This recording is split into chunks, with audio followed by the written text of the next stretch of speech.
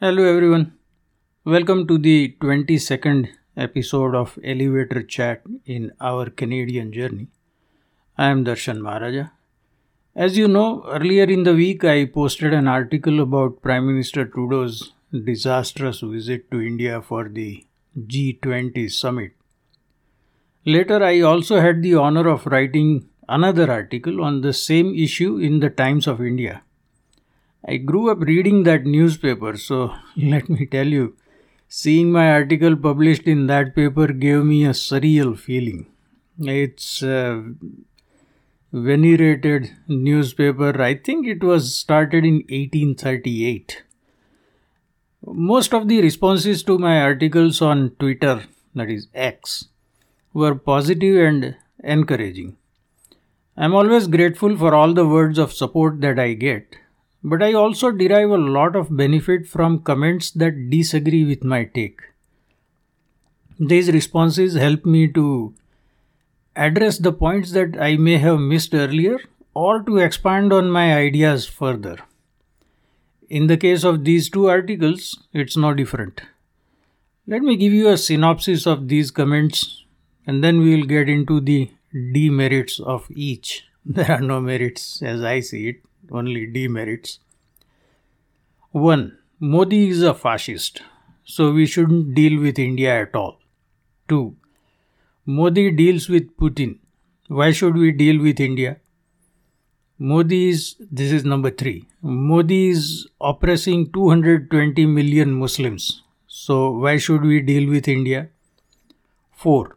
The Times of India is a right-wing publication and is appeasing Modi.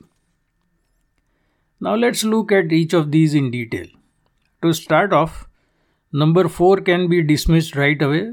It has nothing to do with the subject at hand, i.e., the desirability or otherwise for Canada to have strong and productive bilateral relations with India. It's typical ad hominem.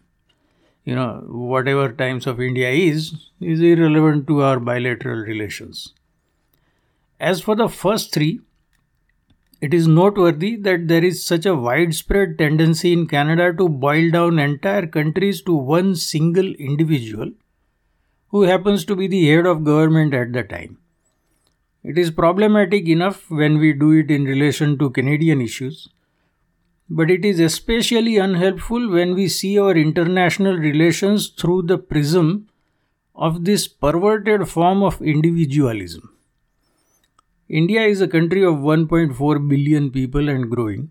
There is a bunch of stuff happening there, from landing on the moon and sending a spacecraft to observe the sun, to aggressive pursuit of wind and solar energy. Yes, they are pushing hard and increasing their fossil fuel usage, although we only hear about the latter here in Canada. I have a relative who worked in a very senior position in one of the power corporations there, so I know they are going hard on wind and solar as well. From that to IT related innovations like their mobile payment system, which even the British Prime Minister Rishi Sunak was amazed with, and a lot more. Is all of that rendered irrelevant because of one person? How are we going to rebuild our relationship with India after that person no longer holds the office of Prime Minister? What if he gets re-elected next year for another 5-year term? Are we going to leave the field vacant to our competitors? And how do we hope to get back in once these competitors have entrenched themselves in that huge market? I find the thinking here, if we can call it thinking, to be absolutely bonkers. Let's now come to the issue of Putin. Can we ask ourselves why our strongest of allies, the US and the UK, have no qualms about dealing with Modi despite his dealing with Putin? Are we the only country with a moral spine? This kind of moral exceptionalism that we often display in Canada is really gobsmacking. And if they are dealing with Modi, despite the fact that Modi is dealing with Putin, then should we also stop dealing with the US and UK and all of our other historical allies? Or is there a degree of separation at work here?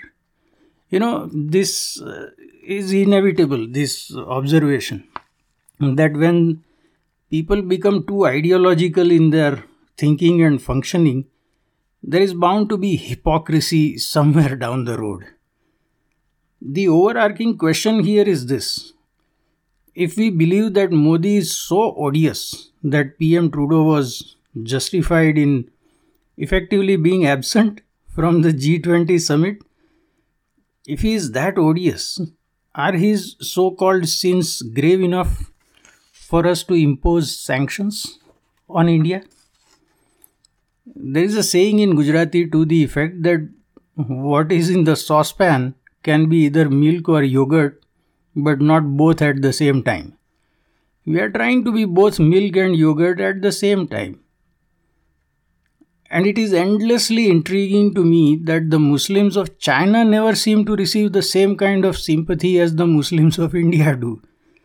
Without getting into the weeds about India's internal situation, suffice it to say that the slave labor camps that are reported to be existing in the Xinjiang province of China, where up to 1 million Uyghur Muslims are said to have been imprisoned as laborers, is a far more serious issue to address.